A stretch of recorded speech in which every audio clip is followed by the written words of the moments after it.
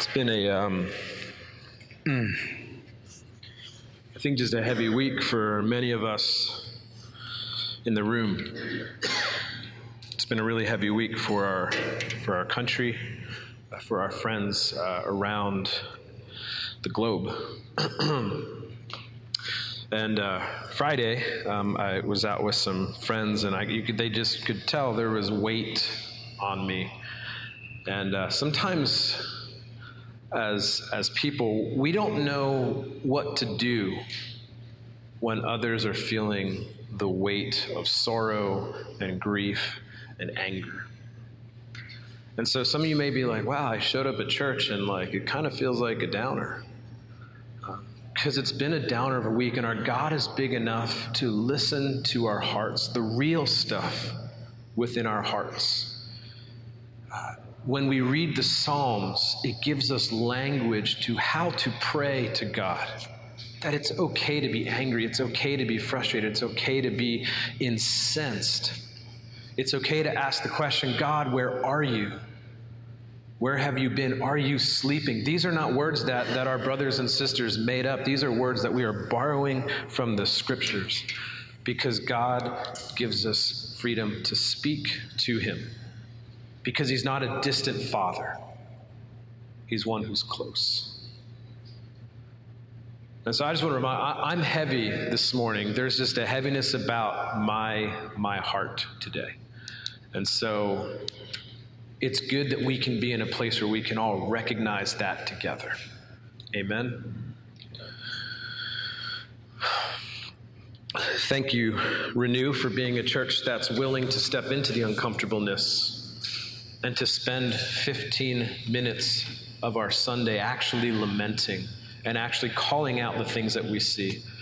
And I'm thankful that we serve a God that listens and who's present with us and to us this morning. As I said, my name's Doug. I'm one of the pastors here at Renew, and we are week 2 in a discussion around misconceptions of who God is, and it's called God is a Blank and Other Misconceptions. And if this is your first time with us, we're really glad that you came and are able to pay attention and listen to some of the things that are happening. Jim Smith, he is an author who wrote a trilogy of some fantastic books, Good and Beautiful, James Bryan Smith, Good and Beautiful, you'll see him come up. But he has this amazing quote, and it says this: "We are shaped by our stories. In fact, our stories, once in place, determine much of our behavior without regard to their accuracy or helpfulness. Once these stories are stored in our minds, they stay there largely unchallenged until we die. And here's the main point.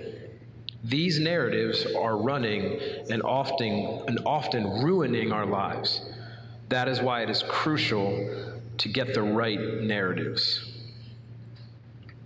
And so this morning, as we're thinking about narratives, we're thinking about misconceptions. Misconceptions are narratives that are moving us in a direction that is untrue. And this morning, I have the privilege and am actually kind of excited in a weird way to talk about God as an angry tyrant.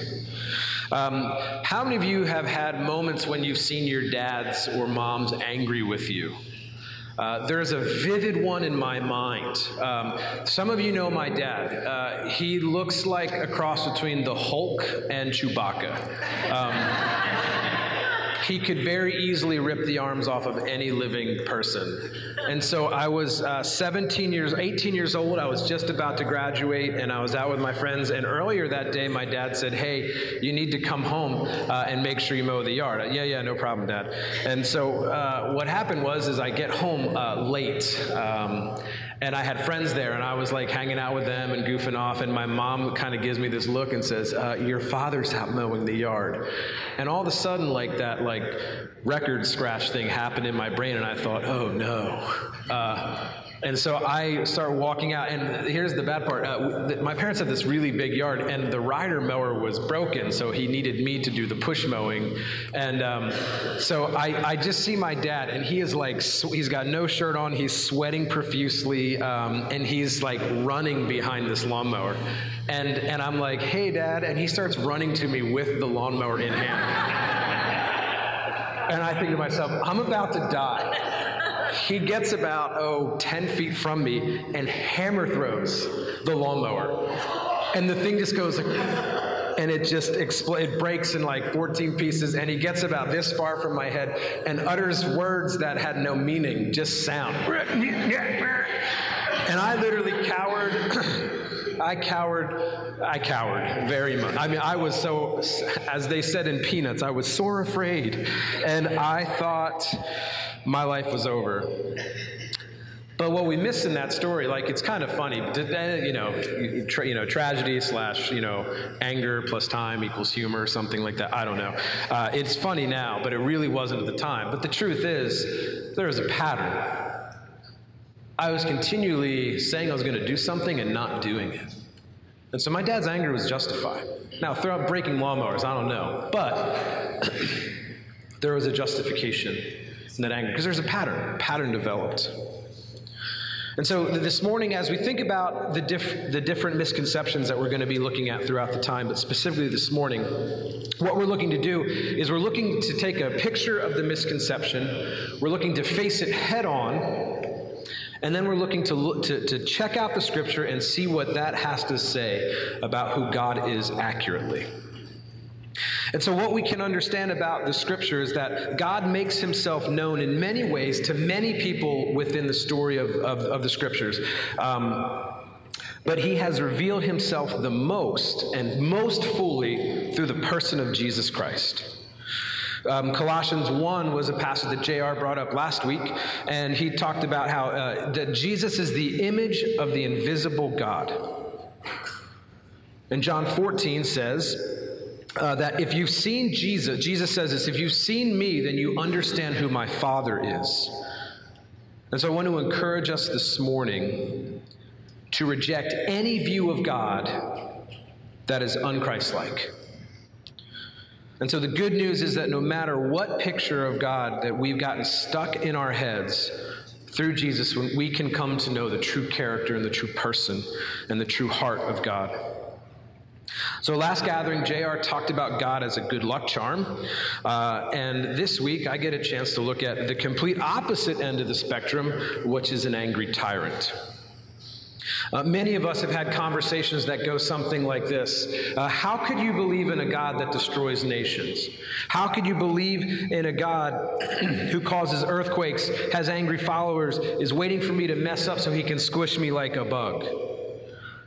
How can you believe a God that allows road rage to continue and all these things that are happening? That God is an angry tyrant. And I say amen, and that's not the God that I serve.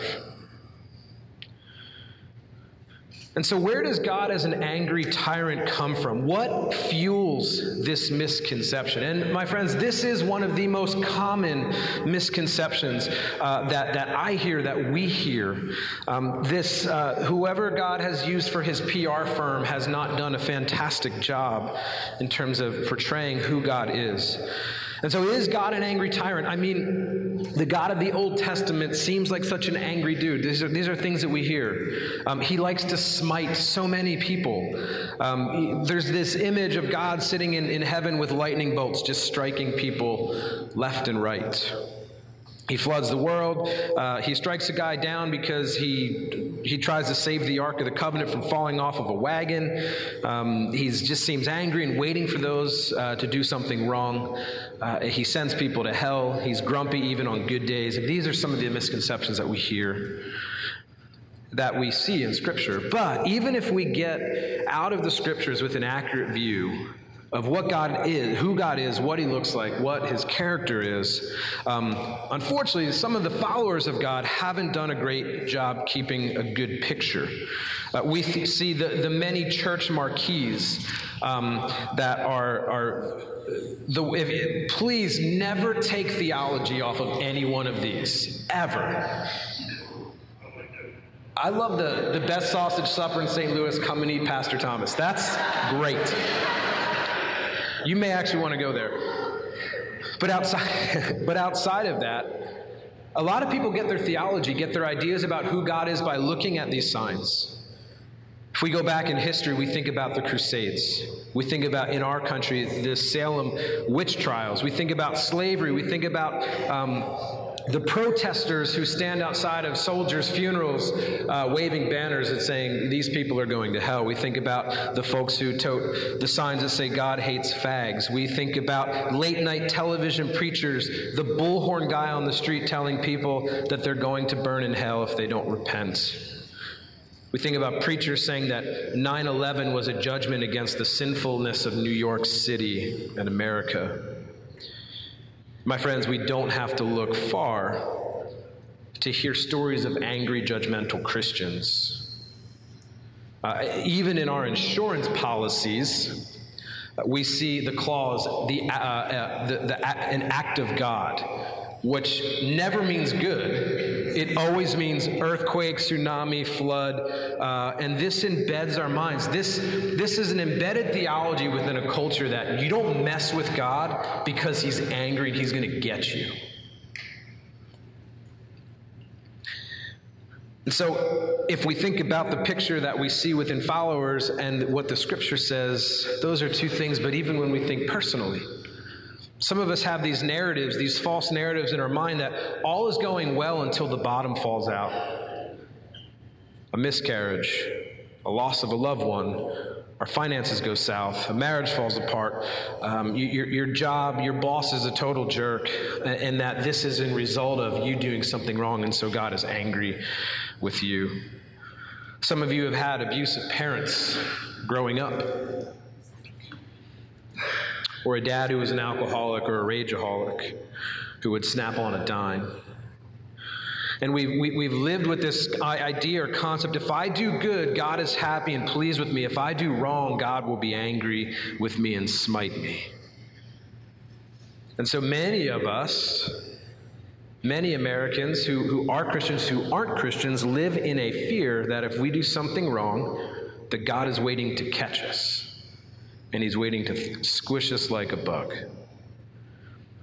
And some of us even in this room today think that one of the reasons that we're not in a great place in our life is because God is punishing us for the mistakes that we've made in our past. But the truth is, no matter how we get there, no matter how we get to God as an angry tyrant, God as an angry tyrant is a misconception. And one of the things we have to understand is much of these come from reading the Old Testament out of context. And so if I watch a movie, have any of you ever watched a movie and just sort of started in the middle and you're like, that guy's a total jerk, but what you don't see is the whole story. You don't see the ending, and you just have this picture. If we don't understand the entire context of it, we don't read things within context, then we miss the whole story of the movie. We miss the whole story of God. So we can't just fly in and fly out of scriptures and be like, see, that's where God's angry, see, that's where God's angry, see, that's where God's angry. We can't do it. And one of the things that we learn very early on within the scripture is we learn this thing, and this is really cool. Names are important. How many of you have friends and their name just fits them? Like, I got a buddy named Bob. He's Bob. Like, you just know. Or the guy that they call Tiny, who's really big. And I mean, you just know. Like, that's who they are. Like, names are important. And so when we look at the scriptures, when a name is thrown out, and unfortunately, a lot of us don't even know how to pronounce. I don't know how to pronounce a lot of the names in scripture. But it's not just naming someone for the sake of giving them a name, but there's meaning behind their name. And so when we come across the name of God, it's really interesting. It's only 4 letters in the Hebrew language. Only 4 letters. It doesn't even have a name. It just has 4 letters. But when we come to Exodus, and the story of Exodus is this great story, and it's this amazing part where God hears his people, who he called years ago to follow him. They've been enslaved for 400 years. And God calls them he calls them out. He rescues them from the slavery of Egypt, and he brings them to be his people with an identity and a culture all of their own. He rescues them. But God doesn't just rescue them like someone that just kind of pulls someone out and then just lets them go. God rescues them, and he begins to teach them what it means to be a community, what it means to be a culture, what it means to be a family who actually lives a different narrative that isn't like Egypt, that doesn't go to slavery, that doesn't go to oppression, but goes to living in this alternative culture, this culture that is just very different. So one of the things that we see in this story is that God is present with Israel. And we see God show up in this really amazing way. And I want you guys, if you have your Bibles, open up to Exodus 34, 6 through 7. If you don't have them, it's up on the screen. And this is God proclaiming his name, and his name is long. So we think 4 letters, but in the moment when God meets Moses, Moses wants to see God. He's the leader of the Israelites. He says, God, I want to know you more. So who are you? What is your name? So this is his name. This is the name of God. And listen to his name, because the name has meaning, and the meaning is this.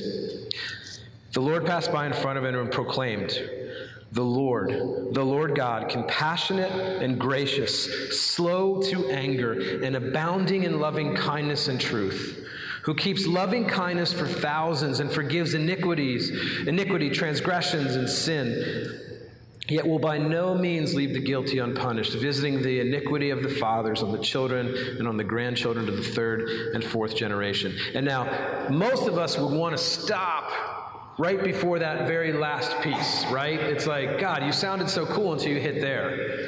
Someone must have added that, but it's not true. This is God. This is who God is. If we want to know who God is, and friends, this is in the Old Testament. We're not talking about the full revelation of who Jesus is, but as we think through this passage, that God is compassionate and gracious. He is slow to anger and abounding in loving kindness and truth. And he keeps his loving kindness for thousands. He's a forgiving God. He forgives iniquity, transgressions, and sin. Yet by no means does he leave the guilty unpunished. And so here's the big question. Is God angry? The answer is no and yes. Yes, God does get angry, but that actually is good news. We're going to talk about that. God's anger is rooted in God's goodness and love for us. God gets angry at the things that are destructive for us. He gets angry at the things that keep us from the life-giving relationship that God desires to have with us. God is not an angry tyrant, but a concerned, good, and loving Father. And so we need to begin this conversation by looking at what anger is and what anger is not. If I took a poll and said, is anger a good thing or a bad thing?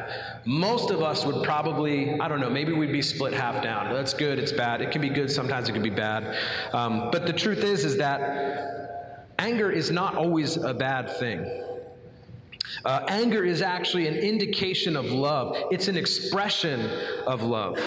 I don't know about you, but as a parent, I've experienced this when someone hurts my kid. And it's this, the really weird, normal thing that happens to a dad. Your kid comes home and says, Dad, so-and-so is picking on me. Where's his dad? I will take that guy. I mean, this anger roots up inside you. You're thinking like, all right, I'm going to go into school. I'm going to find that kid, and I'm going to just point at him and scare him. And hopefully all will be okay.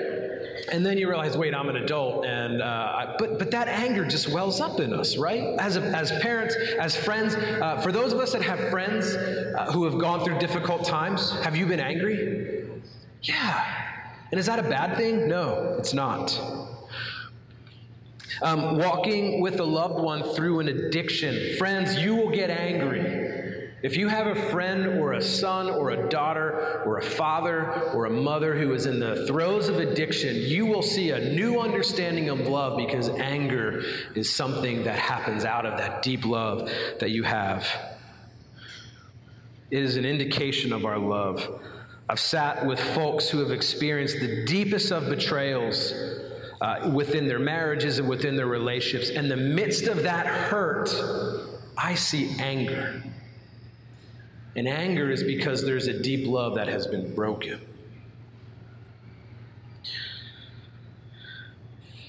My friends, God's anger is justified, and it's a good thing.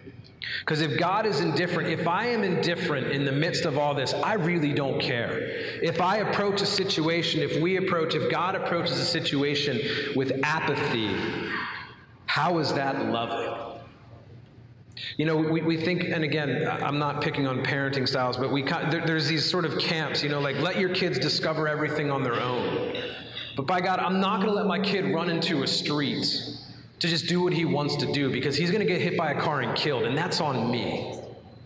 And I need to make sure that I am helping my kids grow as parents, that we are entering into this conversation, helping to raise people. As educators, as counselors, as people that work with other people, we don't just want life to do whatever the heck you want to do and figure it out on your own. That's not loving. And anger comes out of the place that is of love. It's not negative. In fact, it's not the opposite of love. Ben shared with me a song by the Lumineers where there's this beautiful line: the opposite of love is indifference. And so is anger wrong? No. God gets angry out of his love. And some of those times when he gets angry out of his love, actually all the time, we should be angry about those things as well.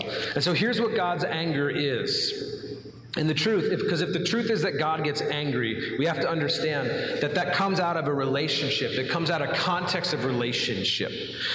And so God chooses a people, as I talked about a little bit in Exodus. He chooses a people called Israel. They're enslaved by Egypt, and he rescues them. He pulls them out. It says that his anger burns towards Egypt. And we hear the story, which makes God seem really mean and angry. But we hear the story of the 10 plagues. And so in the story of Exodus, God is rescuing his people, and he sends 10 plagues, and they just get worse and worse and worse and worse. And we can look at it and see God's angry. He's mean and he's angry. But what we don't understand is these are 10 opportunities for Egypt to repent. These are 10 opportunities for Egypt to turn back. And theologically, it's a ball of wax to really get into the wholeness of that story. But we understand that what happens is in the midst of God's anger over the oppression of his people, he's still giving Egypt opportunity to repent.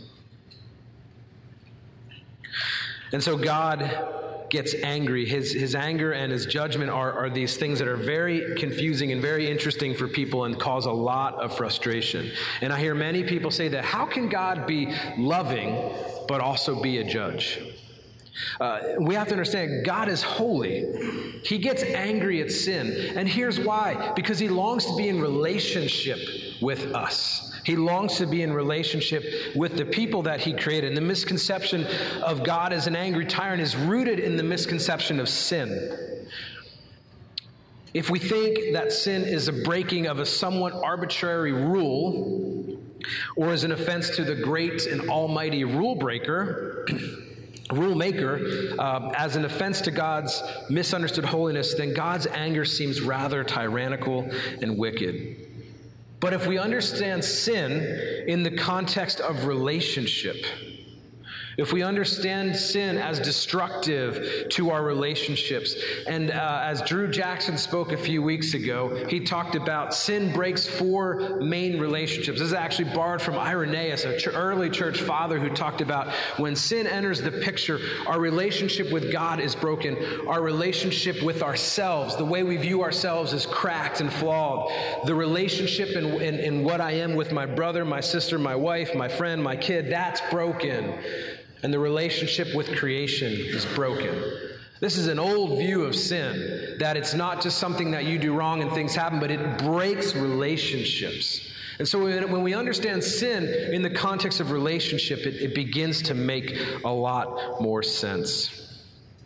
We think about the story of Genesis. As God creates the heaven and the earth, and he says it's good, and he makes man and women in his image, and he says it's very good. Man and woman sin. And it's this amazing contrast. If you look at Genesis 2 and 3, there's this amazing story about God makes man and woman, and it says that they're naked and they feel no shame. And then they sin, and the first thing they do is they make coverings they recognize their nakedness, and they make coverings to cover themselves. And then they hide from God. Think about the brokenness that sin does as it enters the picture. And we don't have to think that far within our own life. When we've been sinned against or sinned against someone else, and the way that that has broken relationship and made forgiveness this really hard, difficult, awkward thing that we're trying to continue to work towards. And God's anger towards sin looks a lot like a parent disciplining a child or helping to correct a child. And so the goal of God's discipline, the goal of this, is that we begin to trust God enough so that what that looks like is, someone else said, if you want a good definition of sin, it's when you pray the Lord's Prayer, instead of thy will be done, it's my will be done. So if I get all the things that I want, I'm pretty sure I'm going to end up being miserable at some point. I think I'm going to be happy, but in reality, the goal of all of this is that we learn to trust that God is a good Father, and that we learn to depend on Him even more, no matter what the situation or circumstance, so that when we can walk through, at that point we can walk through the tragedy and not blame God, ourselves, or others, as the call, and it will cause us to rise above in this incredible experience of humility, strength, and grace. So the other thing we have to understand about God's anger is it burns against injustice. Our team that meets on Wednesday mornings, we spend time reading through scriptures and praying together. We just finished reading the book of Amos. If you haven't read the book of Amos and you want to see a picture of God's anger, check it out. You might not want to read it before you go to bed. But God is angry because of the way that Israel has become Egypt. They began to oppress people. They've cheated, they've robbed, they've taken advantage of the widows and the marginalized and the poor. They have instituted racism and classism. And God is so angry, it says, I will take you off to another country with hooks in your mouth. He is angry in the context of the people that He's called out of slavery they have become the slave masters, and they are oppressing others. My friend, when God's angry about things like this, we should be angry about things like this. When we are confronted with racism, sexism, oppression, trafficking, the abuse of the poor, that should make us angry. Apathy is not A, B, and C. Apathy, if that's letter C, that's not an option. Anger is a normal thing for us to feel in the midst of that. Almost every time that God gets angry, it's because of injustice and wrong treatment of either Himself and that relationship, or those in the margin, or the way people are treating others. Yet He will by no means leave the guilty unpunished, is that phrase that we all just sort of want to erase from the name of God. So He's more like a really, like a Care Bear kind of a God. But what we have to understand is this, and my friends, we are living in this. The sins of our fathers have been passed on. And America right now, this week, is being reminded that when we didn't abolish slavery at the turn, as our nation was being founded, as we founded it on the injustice of racism, and yeah, you're right, none of us have necessarily jumped into racism right off the bat, I'm going to be a racist.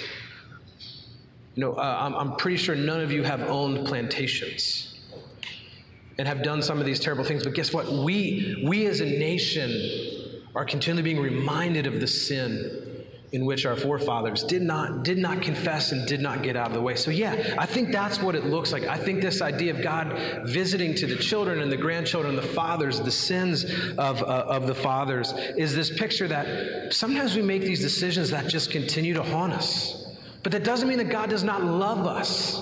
It means that God continues to call us out of that. But our actions actually have meaning. And we are called to repent and lament, because God is a God who forgives. But walking in that forgiveness calls us to action. Friends, if you've ever been married to someone or known someone or hung out with someone who struggles with addiction, the trust doesn't just get built back up overnight. It takes time. But God is a God who says, I will wipe the slate clean and bring you back into relationship with me and heal you even while you're broken and messed up and hurting. And my friends, this kind of God, this picture of anger isn't just attached to the Old Testament, but we have to understand Jesus himself gets angry. Jesus walks into a temple and he sees the poor being taken advantage of, and he flips a table and he drives people out with a whip, and he is frustrated with the way that he sees things going. He makes this comment, my house will be a house of prayer. Meaning stop taking advantage of these people. He gets angry when the religious make rules that exclude people from the love of God. When people refuse to listen. He gets angry when the people continue in sin. He gets angry when the disciples continue to make the same mistakes over and over again. But what we see within the picture of Jesus is that his anger is balanced in this beautiful place of truth and love. Warren Wiersbe says, truth without love is hypocrisy, and love without truth, just lost that. Wow. Something. I'll come back to that. Brutality is what it is. It's brutality. Thank you. And so what we see is in that moment, there's a beautiful story of Jesus with a woman who's been caught in the act of adultery. And in the culture and in the context, that's a death sentence. And they throw her in front of the crowd, and Jesus is confronted. And they said, Jesus, what should we do with this woman? She's been caught in the act of adultery. And what does Jesus do? It says he writes on the sand. And what he wrote in the sand, nobody knows. Maybe he was doing sand art or Zen gardening or something. But he wrote something in the sand, and he stood up and he says, okay, great. So whoever has the first stone, you go ahead and throw it. And it says that all these people just started walking away. So if you just close your eyes and just imagine hearing the sound of stones thudding against the sand. That's what this woman is hearing. Stones just being dropped. And then she stands up, Jesus says, woman, who's here to condemn you? She says, no one, Lord, because neither do I. Slate's clean. But listen to the love and truth. So that's the loving part, right? You're not condemned. But this is the truth part. Go and sin no more. Leave your life of sin. Stop running around. I have life and life abundant, and it's much better. You may think that life was good, but I've got something so much better for you. And so if God, as an angry tyrant, is a misconception, then what is he really like? My friends, God is a good father. One of the leading descriptions of God in all of Scripture is that of a father, which can be really hard for some of us, as I stated above, those of us that have had not the best fathers. And that's part of our broken narrative. We need to rewrite the narrative. And if we want to understand what God is like, we look to Christ. Colossians 1 says that Jesus is the image of the invisible God. If we want to see what God is like, then we need to camp out with Jesus. God doesn't hide from us. He reveals himself. And if we want to know God, we need to know Jesus. So one of the things that Jesus does is he tells stories, and the stories are these beautiful ways for us to begin to rewrite our narrative of how we view God. And so some of us who view God as an angry tyrant, and if the truth is that God is a good father, I want us to camp out in a story, and this is the story of the prodigal son. And so Jesus was confronted by the Pharisees and the scribes because Jesus was eating with the wrong people. He was hanging out with tax collectors and sinners, people that weren't clean, they were messy, their life was a bit weird. And so they were very frustrated with him, and it says, now the tax and sinners were coming near him to listen to him. And the Pharisees and scribes began to grumble, saying, this man receives sinners and eats with them. And so then Jesus tells this series of 3 stories. The first story is this story about the sheep, 99 sheep, and he says, this is what it's like. This is what the heart of the Father is like. It's like a shepherd who loses 1 out of 99 sheep, and he leaves the 99 and he looks out. He finds the one and he brings him back. And then the next story is this another story where he says, it's like a woman who has 10 coins and she loses one, and she tears the whole house apart, finds it, throws a party because she's so excited that she found the one. So that this good father, the heart of God is not one who is there to just discard and leave, but he's one that longs to rescue and redeem. And then we get to the culmination of the story, and here it is. I'm going to read it. It's in Luke 15, so if you have it, you're more than welcome to open up to it. I'm going to ask that you stand, because you've been sitting a long time, as we read this passage. And he said, a man had 2 sons. The younger of them said to his father, Father, give me the share of the estate that falls to me. So he divided his wealth between them. And not many days later, the younger son gathered everything together, went on a journey into a distant country, and there he squandered his estate with loose living. Now when he had spent everything, a severe famine occurred in that country, and he began to be impoverished. So he went and hired himself out to one of the citizens of the country, and he sent him into the fields to feed swine. And he would have gladly filled his stomach with the pods that the swine were eating, and no one was giving anything to him. But when he came to his senses, he said, how many of my father's hired men have more than enough bread, but I am dying here with hunger? I will get up and go to my father, and I will say to him, Father, I have sinned against heaven and in your sight, and I am no longer worthy to be called your son. Make me as one of your hired men. So he got up and came to his father. But while he was still a long way off, his father saw him and felt compassion for him. And he ran and embraced and he kissed him. And the son said to him, Father, if I have sinned against heaven and in your sight, I am no longer worthy to be called your son. But the father said to his slaves, quickly, bring out the best robe and put it on him, and put a ring on his hand and sandals on his feet, and bring the fattened calf and kill it, and let's eat and celebrate. For this son of mine was dead and has come to life again. He was lost and has been found. And they began to celebrate. Now his older son was in the field, and when he came and approached the house, he heard music and dancing, and he was summoned. And he summoned one of the servants and began inquiring what these things could be.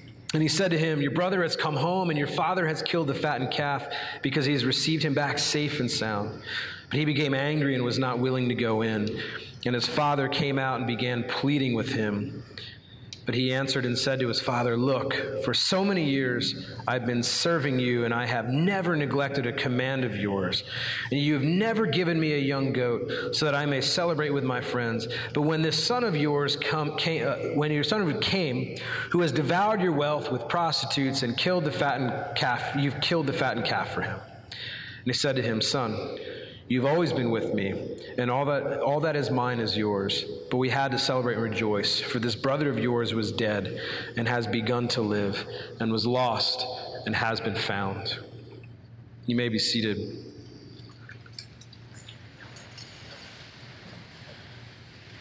One to 99, 1 out of 10, and 1 out of 2. There's a progression in this story. My friends, we have to understand, for a younger son to go to his father, first of all, the older son is the one that gets the inheritance. So the fact that the younger son says, give me my half. What we need to understand within the context is that's like saying to your dad, you're dead to me, give me my money. This is a hard word. JR sent me just an article from a guy who worked within a Middle Eastern context who shared the story. And this group of men got so angry with the fact that the father would already give this son his inheritance, or the fact that even the younger son would ask. So there's anger from, why would the father do that for his son? There's anger in the sense of, why would the son do that to this father? Why would he say, you're dead to me, spit in his face, and walk away? And so as we hear the story, we have to also understand, too, within a context of Judaism, as he's reading this story, and it says that this guy goes and he works for this man and he's living with the pigs. That's a huge no-no. You don't do that. Literally, he's dead. His religion has completely failed him. He's completely broken. He's gone. There's nothing left. And he's eating the same things that the pigs are eating. So as a Pharisee is hearing the story, he's thinking, oh my gosh, this joker is done. And then we read the culmination of the story, and this is scandalous. The God we serve is so scandalous. He's a good, good Father. The way the story should end, and the way that it's maybe ended for some of us, the way that we think it ends, is in the son, as he's a far way off and limping his way home, the father meets him at the mailbox and says, "What the heck are you doing here? You're dead to me. You need to leave." But what we hear about the heart of the Father is that he's been leaving the light on and scanning the horizon every night since he's been gone. And while the son is a far way off, the Father goes running out of the house to meet him at the mailbox. I just imagine the servants and the folks that are working the farm watching this whole thing happen, say, "Oh man, here it comes. He's back." And the father wraps his arms, embraces his son, and celebrates that the son who was lost and dead is found and alive.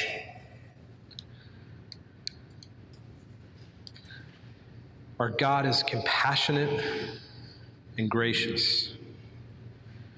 He is slow to anger and abounding in loving kindness and truth. My friends, he is a God who leaves the light on. There's no such thing that someone is too far gone who is not welcome home.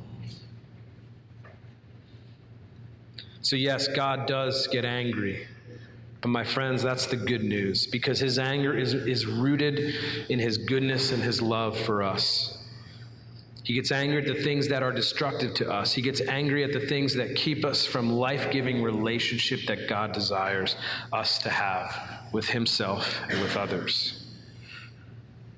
God is not an angry tyrant, but he's a concerned, good, and loving Father.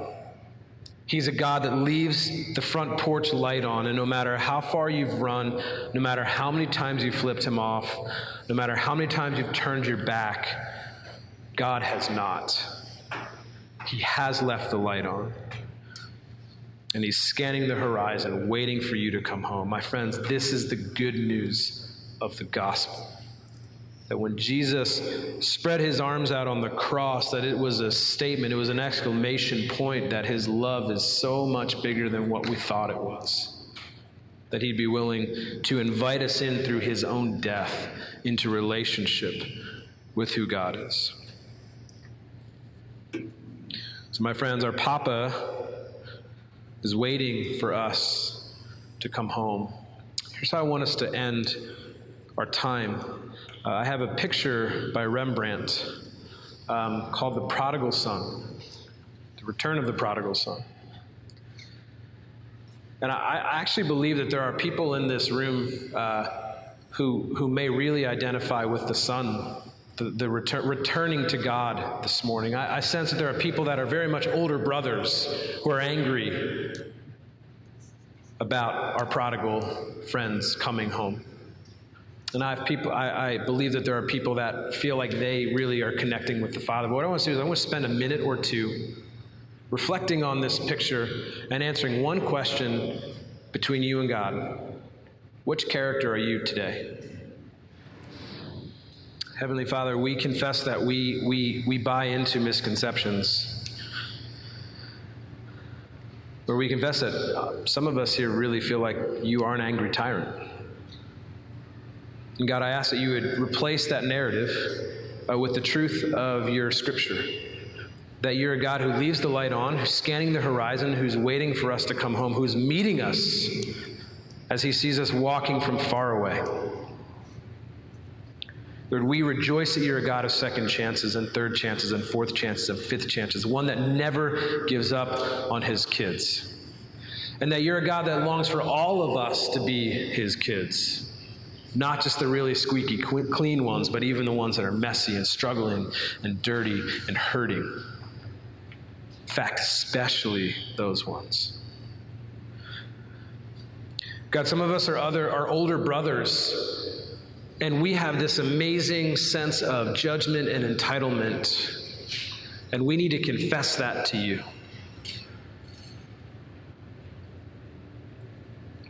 And Lord, we ask that you would hear our prayers and help us